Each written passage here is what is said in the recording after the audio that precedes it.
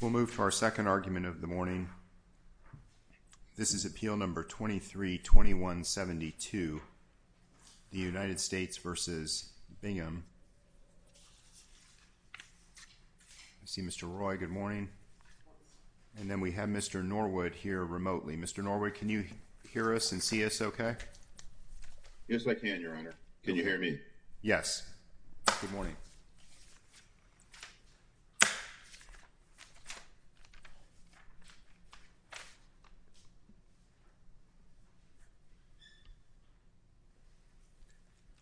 All right. Good morning. May it please the court, Mr. Norwood. My name is Michael Roy on behalf of appellant Senque Bingham. This court should vacate Mr. Bingham's sentence and remand for resentencing because the district court erred by denying safety valve relief. Mr. Roy, can I ask you a question? Sure.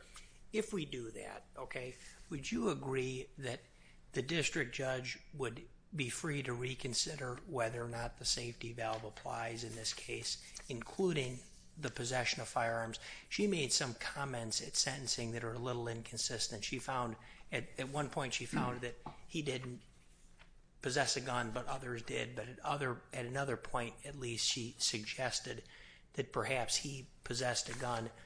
If we decide in your favor on the issue of the safety valve and remand for her to figure out whether or not the safety valve applies in this case, do you agree that your client still may not qualify for the safety valve? No, I wouldn't agree with that. I think there's two components to that question. But okay, I'm interested in why you would not agree with that. Well, first, in terms of the no firearms provision, I don't see as much ambiguity in the district court's findings. The district court found that he did not possess a firearm. But is she stuck with her findings? Is she that's it? She can't clarify? I would think law of the case would control here. If she found even as to her. Yes, I would say it would still apply as to her. And I don't think there's ambiguity because she found he didn't possess in furtherance of the offense. Is there any case law support that you have for that? I don't have anything off the top of my head, no, Your Honor. Though I do think the findings are clear in that she said, I do not find that he possessed in furtherance of the conspiracy. Later, the part I think you're referencing where it seemed a little bit ambiguous, she would say, yes, there was some evidence of him having possession. There's a lot. There's not some. There's a lot of evidence of him having possession of a gun. And I'm just curious as if she, sometimes district judges find in favor of a defendant on a particular enhancement. And here it seems as if she was making a finding in favor of the defendant despite the fact that she thought the safety valve still would not apply. Right. Now, if we tell her it doesn't, if you make that particular finding, I'm just curious as to whether she can go back and reconsider. I think Judge Yandel was pretty careful in how she considered the facts and the evidence the government presented, and that, yes, there was evidence of possession, but it wasn't connected with the conspiracy. And there was a lot put on that was separate from the conspiracy. So there was, I think that the biggest instance is like there was the recording where he said, I pulled a strap, which the government explained meant not that he pulled a gun, but that he had a gun that he borrowed from someone, basically saying, oh yeah, I totally would have pulled it out if my mom wasn't there. I don't know how strong that is. It's kind of, right, I would have pulled the gun, but my mom was around, so I didn't. It seems more like just bravado from a teenager. But the judge, I think, rightfully found that it had no connection to the methamphetamine conspiracy. It was just a completely unrelated incident. And the government already put forth the evidence that it had for possession and furtherance of the conspiracy. The government's not arguing now that there was any clear error in the district court's findings. So I think to give the government a second bite at the apple now. I'm not suggesting that. The question is, if we remand for sentencing, right? Do they get a second bite at the apple? They've already presented their evidence, but if we wholesale remand for sentencing, a lot of times that sentencing starts over. And even if we gave a limited remand for the district judge to determine whether the safety valve applies, I don't see any reason the district judge can't reconsider the evidence, because especially in a case like this where she sort of went right to the 2-level enhancement applies, and obviously the safety valve does not apply because of the 2-level enhancement. Right.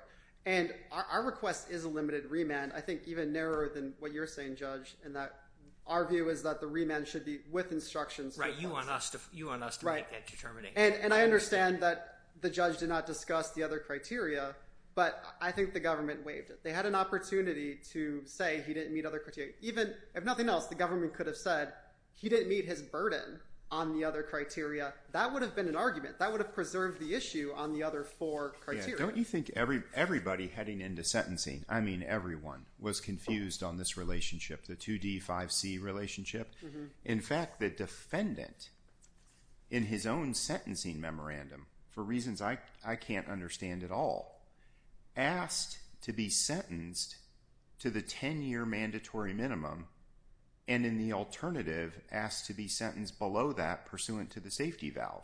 Mm-hmm. That doesn't make any sense to me. If you thought you were safety valve eligible, you'd say, heck no, I don't want the mandatory minimum. I want to be below the mandatory minimum under the safety valve. Well, but he goes in and says, sentence me to 10, and in the alternative, give me safety valve relief. That's odd. I hate to pile on here, but especially in this case where the safety valve, the application of the safety valve has really significant consequences for this defendant. Yeah, I'm not so sure. Do you think I'm not sure his defense lawyer understood it. And I think if what you're getting at is whether it's forfeited rather than preserved, I agree that it could have been better drafted objections, but he did object in his objections to the PSR, to the statutory minimum. He certainly did not waive a safety valve argument. I read the alternative argument. No, you're right. You're right about that, Mr. Roy. He's referencing it all the way through, just not with a lot of clarity. And I think maybe it could be a difference between state court practice versus federal court practice. Maybe he was more used to state court thinking, I'll flesh this out at the hearing. I don't need to present it as thoroughly in my written submissions. And I guess I would say that it is de novo review because, the judge did consider the objection. The court made findings of fact relevant to the safety valve, stated a rule of law, applied the rule of law to the findings. This is nothing like Ramirez the last time this issue came up, which the government relies on, where nobody had discussed safety valve at all in the district court.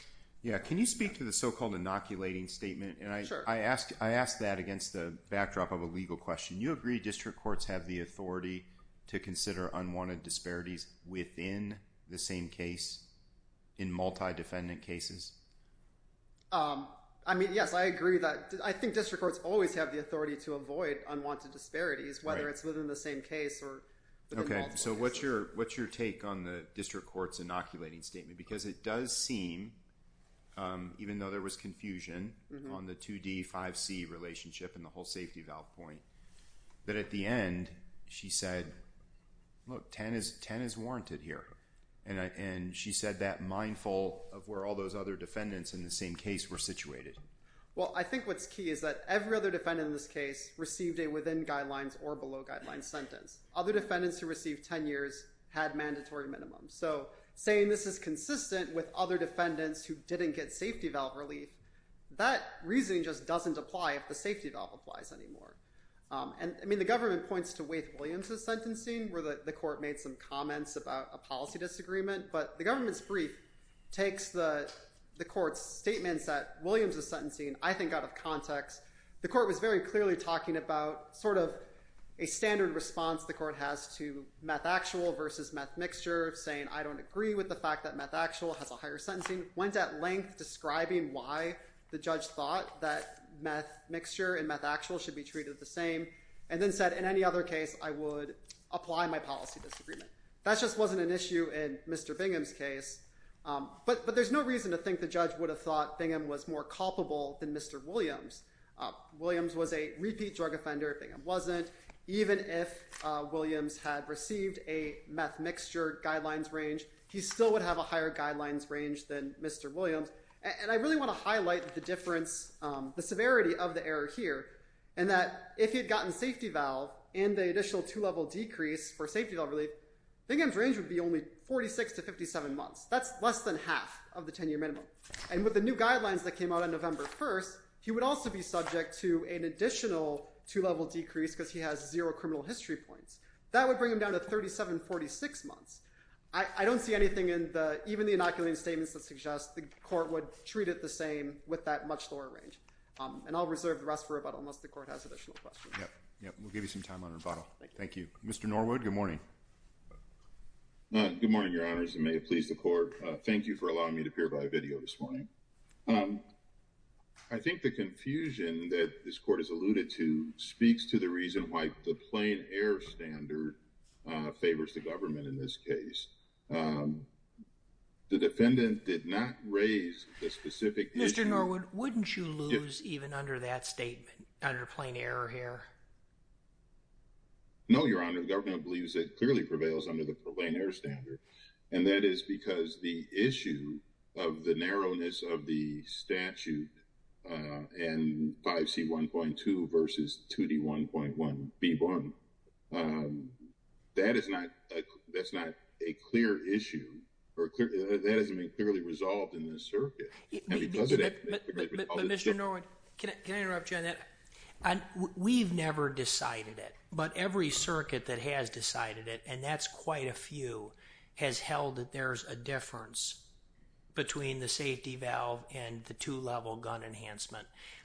Can I ask you two questions? One, if we do remand for resentencing, if we do, should we remand for a wholesale resentencing where the district judge can consider whether or not the safety valve applies because the defendant possessed a gun in furtherance of the conspiracy? Your Honor, I believe so. If you're going to remand it, I think the whole safety valve is at play and all 5 factors are at play. In this case, the PSR did not award the safety valve. The PSR said there was a gun enhancement under 2D 1.1 B1. And there's plenty of evidence. There's plenty of evidence in the record for that. And I mean, the district judge may not have to she may not have to have new evidentiary hearings. She may not need to hear new witnesses. She may just be able to articulate her reasons on the record. But is there a reason that, is there any reason we shouldn't allow her to do that? If you're going to remand, the government suggests you do, because this particular issue that's raised on appeal is being raised for the first time. And Judge Yandel did not have an opportunity to base her decision based on all the authority that the defense now cites. So I think it should, but I don't think remand is necessary. I think the harmless error argument in the inoculating statement also provides a basis for affirmance in this case. Can I ask you about the inoculating statement?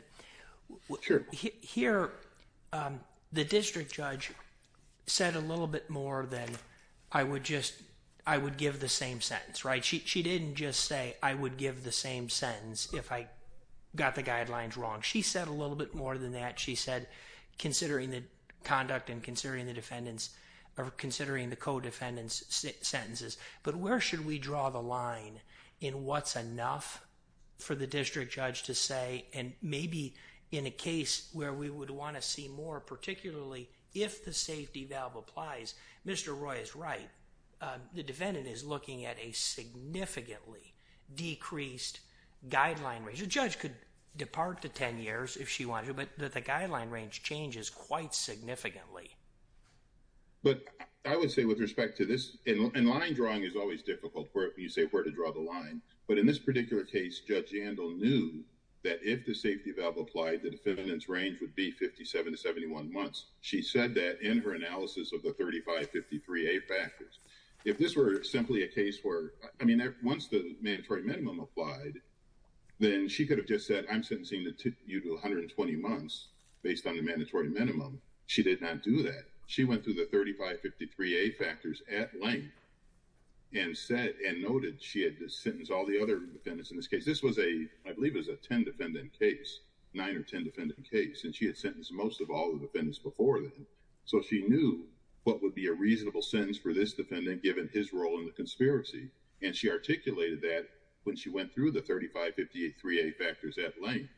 And Judge Yandel is not shy about saying when she believes a mandatory minimum is too harsh. She is not shy about that. In this case, she said just the opposite. So the government believes you can avoid the first issue with respect to the standard review and the plain error and just and affirm based on the harmless error standard and the inoculating statement. Mr. Norwood, what's the government's position on the underlying substantive question about the interpretation of 2D vis-a-vis 5C 1.2? If it's remanded, we'll be glad to go through all the briefing and on that. I think it's a difficult issue for the government given the precedent from other circuits, but it's still an issue of first impression in this circuit, and the government would have to do further research. And that's one reason why plain error exists, because if this specific issue were raised, and not just generally safety valve, if this issue were raised, there would have been full briefing before the district court, and the district court would have made a decision based on full briefing. Yeah, what concerns me about it is when you may disagree with me, you can speak to it, is when I read the transcript, there's no meaningful dialogue about whether he's safety valve eligible. Everyone just kind of skipped through the 2D versus 5C issue. And so what happens then when you kind of skip through it, if he's not safety valve eligible, he's facing a 10-year statutory mandatory minimum. And absent a dialogue on the safety valve eligibility, what I worry about is that the mandatory minimum kind of anchored all of the thinking about the application of 3553 factors. I just don't think anybody realized the 5C issue. I don't think anybody caught it. And I think the defendant was as confused as anybody.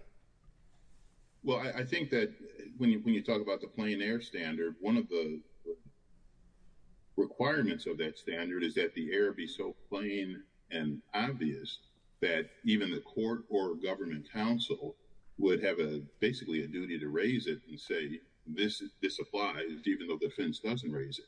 Because it's not clear and obvious, nobody raised it. I've been doing this for 25 years, and I was not aware of the distinction between the statute, the 5C 1.1 and 2D 1B.1, the 2D 1.1B1. Perhaps that's because the defendants always possessed the firearm personally, and we haven't had this issue. But in my 25 years, this issue has never come up with me. Yeah. In those courts that it has come up, though, in fairness to Mr. Bingham's position, I think all 8 circuits that have considered the question have considered the legal question in the defendant's favor, even though it may not arise that often.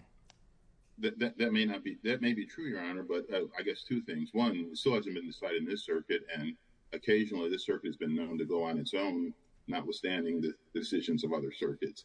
So it's the question of whether it's clear and plain error that both the court and the government had a duty to raise, even if the defendant didn't. I don't think that's there. Yeah, I mean, the premise of the point you're making is that plain error applies, and it seems pretty clear to me that in Mr. Bingham's objections to the PSR and in his sentencing memorandum, albeit without the clarity that with hindsight he probably wishes, he clearly was pressing the position that he was safety valve eligible.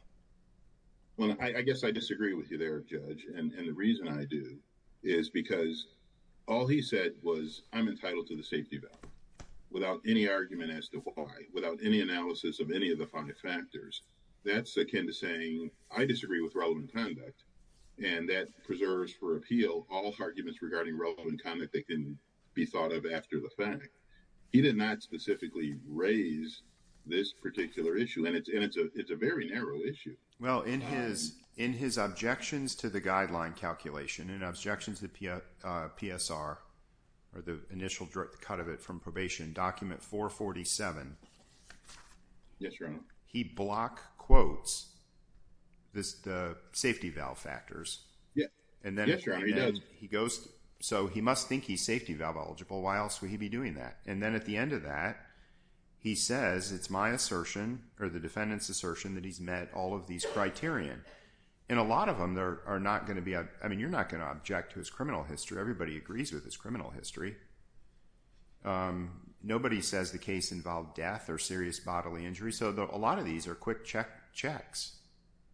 Well, and they may be, but there's absolutely no analysis of it. And I think even the court mentioned that during the sentencing hearing, where the court said, I would point out, you mentioned regarding safety valve, you mentioned that, but I don't see any argument or further elaboration of your position as to why you believe he is eligible for the safety valve. Yeah. So it's just basically, here's the guideline, he's eligible, with no further elaboration. But again, I think the harmless error analysis avoids that if the court wants. The court can, obviously, this court can read the record, and the record is what it is. But the government believes it prevails under both standards. Thank you. You're quite welcome. And if the court has no questions. Hearing none from the bench, Mr. Norwood, thanks to you. Mr. Roy, we'll give you the full minute. Thank you, Judge. You're welcome. Just a couple points I would like to make in rebuttal. First, to the extent that this court ends up applying plain error, Judge Scudder, as you said, one reading is that everyone just sort of skipped through the issue that we bring up on appeal.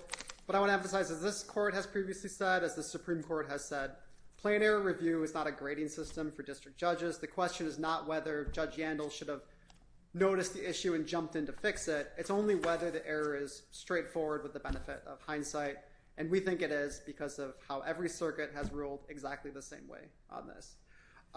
Judge Kirsch, regarding law of the case, I did find one citation for you, United States versus Robinson, 29 F. 4th 370. In that case, this court explained, mandate rule, law of the case, generally prohibits a lower court from reconsidering on remand an issue expressly or impliedly decided by a higher court. The bar is not absolute. If there's intervening law or something like that, it could change when it comes back up on appeal.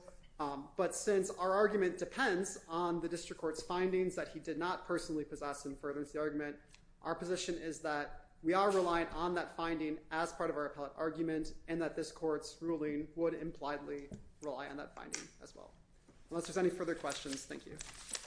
Mr. Roy, thanks to you. We'll take the appeal under advisement. Thanks to both counsel.